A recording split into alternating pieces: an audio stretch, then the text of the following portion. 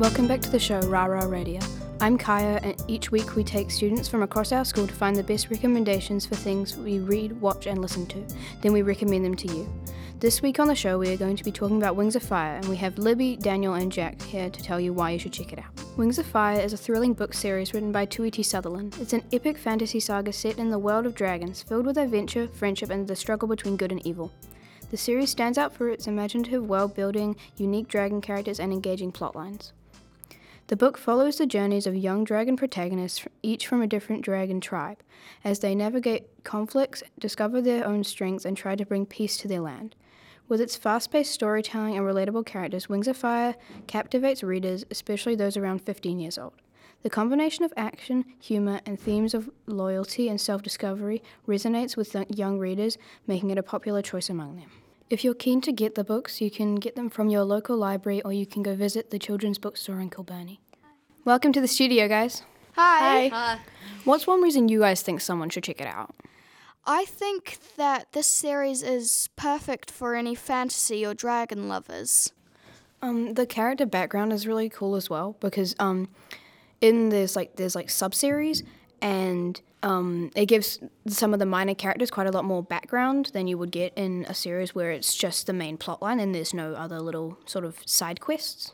The depth of the world, just when you're reading the book, it just feels like you get sucked in and you're in that world watching things happen. It's happened to me before, multiple times.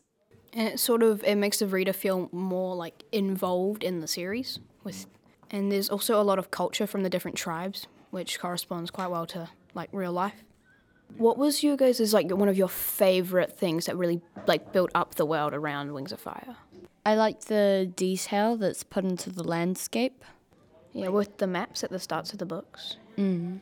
Yeah. It would be quite weird to have it in real life, but there's deserts that border on icy tundras and forests that go on savannas and stuff.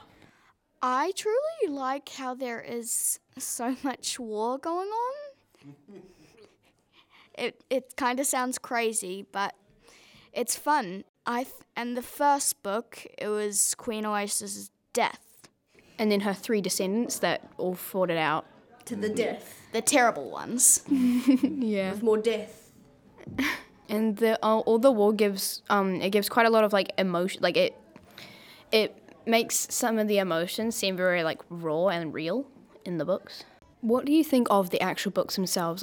How easy would you say they are to read as an early teenage sort of age? I like how they're short, but not too short, and long, but not too long. Each book is really small, but packed with so many twists that sends shivers down my spine. At the end of every chapter, I literally almost fall out of my bed because there is a plot twist. Every time. Something that makes them sort of easy to read is they still are substantial enough to be called a novel instead of a short story, but it won't take you weeks to read it. I like how action-packed it is. At times it's it seems like everything's going all right, and then boom, it's like you can never quite let down your guard. The chapters don't get boring. There isn't I don't think there's a single chapter in the series where it's the book could have done without it.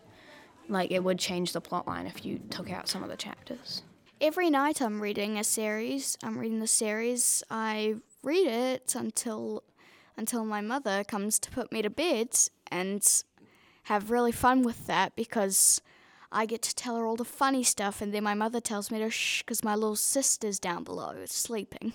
In every book, there's a different character whose point of view it's from, which keeps up with all the different tribes.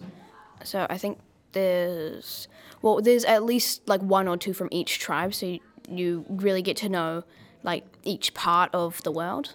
And each point of view gives you a different perspective on what events happened and what things will happen and how they sort of see their tribe and who they think is evil and good. It's quite interesting. It's surprising how the Dragonettes of Destiny grew up to 6, and apparently that's very old in Dragon Age. I bet they're kind of like cats or dogs. Well, Dragon Age is it's like a little bit over a third of what human age would be. So they would be about 16, 17 years old if they were humans, which is why the humans in the series have much older ages than the dragons who are older. The graphic novels are just as great. You get to see them with pictures, and sometimes when I do it, I read the graphic novels to up where I was reading, and then I continue reading, and I've got a good picture in my head of what the places and dragons look like. With the graphic novels, it's quite interesting to see how they sort of take in the different kingdoms, because some of them look quite different to what you think they would have looked like if you only read the novels, but they really tried to stick to what the books talked about. So Jack, what's your main reason why people would check this series out? Even though it's set in a fantasy world, the characters are dealing with real-life problems. Well, you see the main protagonists, they're sort of putting their own smaller problems aside, like when they have their own fights, but they have to put them aside to go and, well, do what a main protagonist does and save the day. Oh, and what are you guys' favorite tribes from, like, the book series? Sandwing. They're like, as well as being like having the biggest of the continent, they're actually like kind of messed up because they got like the entire region of the war with burn and blaze and blister, and they're all sandwings, and that's like kind of where it started. There's literally the reason they started the war, and they're all sandwings. And yeah, and then there's the Scorpion Den, which is like an even more messed up place. And it's quite interesting to see how they survive out in the desert with only a few small oases to feed from, because they can go for a very, very long time without food and water. They're called ice wings, right? Yeah, ice wing. I forgot about ice wings for a second. Yeah. Ice wings are cool, except for like, again, like the sandwings, they're kind of messed up. It's quite fascinating to see with the rain wings how they live alone in the rainforest, which is probably the most dangerous part of the continent. And everyone still thinks they must be the most lazy, useless tribe, but they haven't had any contact with any other tribes for about, well, a very long time. It's somewhere around, they've been living in the rainforest for at least 2,000 years, and we know from the Darkstalker novel. But it was quite interesting to see how much they'd changed from, because some of the characters in the books, there's a quote, it's like, I remembered when we used to need our venom to protect ourselves, but they don't anymore because their homes are camouflaged. They can camouflage themselves, and everyone thinks they're lazy, so they don't care about them in the war.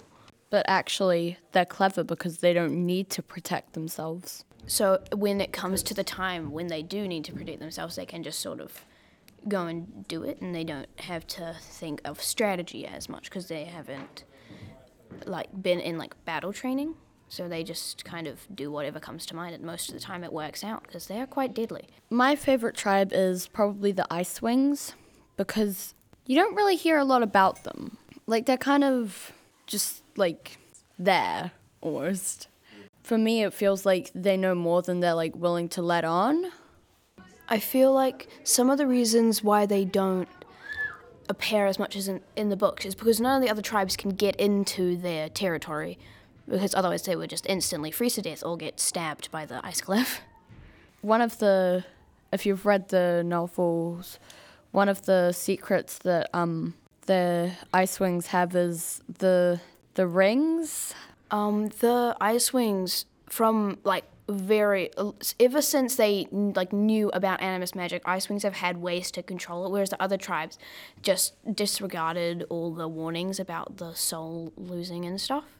But the Ice Wings were like, you can do this, and then you have to stop so that you don't go homicidal. Yeah, animus is quite cool, but I like how sparkly they are, just like Kinkajou says. Sparkly, ominous, glittery Ice Wing.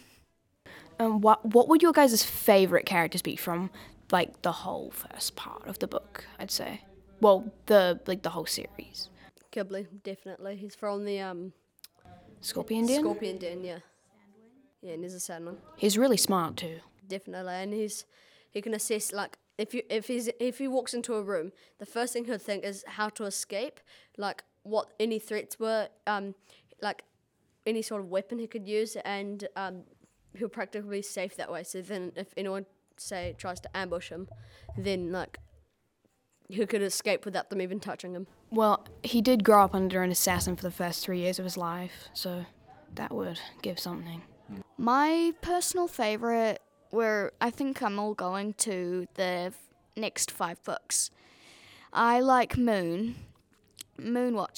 She is a Nightwing, raised by her mother, I think. She was raised by her mother partly, but she also kind of raised herself as well. And her mother's name was Secret Keeper, which is kind of fitting. One of my personal favourite characters has to be Anemone, because the amount of character development that she gets throughout the book, starting off as the prissy younger sister who's grown up under her mother, who's the queen of the Sea Wings. So she got quite spoiled. But she also seems quite lonely. And then throughout the later books, she goes kind of insane, but then she manages to bring herself back and become someone who can actually be friends with others. And thanks for coming in today, guys. Thanks, great being here. No problem. Had a lot of fun. Thanks. This week's show was hosted by Kaya, recorded and edited by Vandika. Our guests were Jack, Libby, and Daniel. Thanks, as always, to Chris Johnson, Rāroa Intermediate, and the Children's Bookstore for supporting the show. Our theme music is by Logan Hart. You can follow our show on Apple Podcasts, Spotify, or via our website. Tune in next time for more recommendations. And here's a last piece from each of our guests. Daniel? I definitely recommend The Hunger Games. It's a thrilling series. Libby? I recommend Heartstopper, full of all sorts of drama, and it's a lovely series. Jack? I recommend Maze Runner. It's filled with scares and it's good thriller. Vandika? I recommend Dogman because it's a good comedy series. CJ? I recommend checking out The Inheritance Cycle. The first book is called Aragon, and it's about Aragon and his dragon, Saphira. And I would also recommend checking out the Magisterium series. It is the same fantasy feel, but it's possibly even more relatable to real life than Wings of Fire is. Thank you very much for listening. We'll see you next time.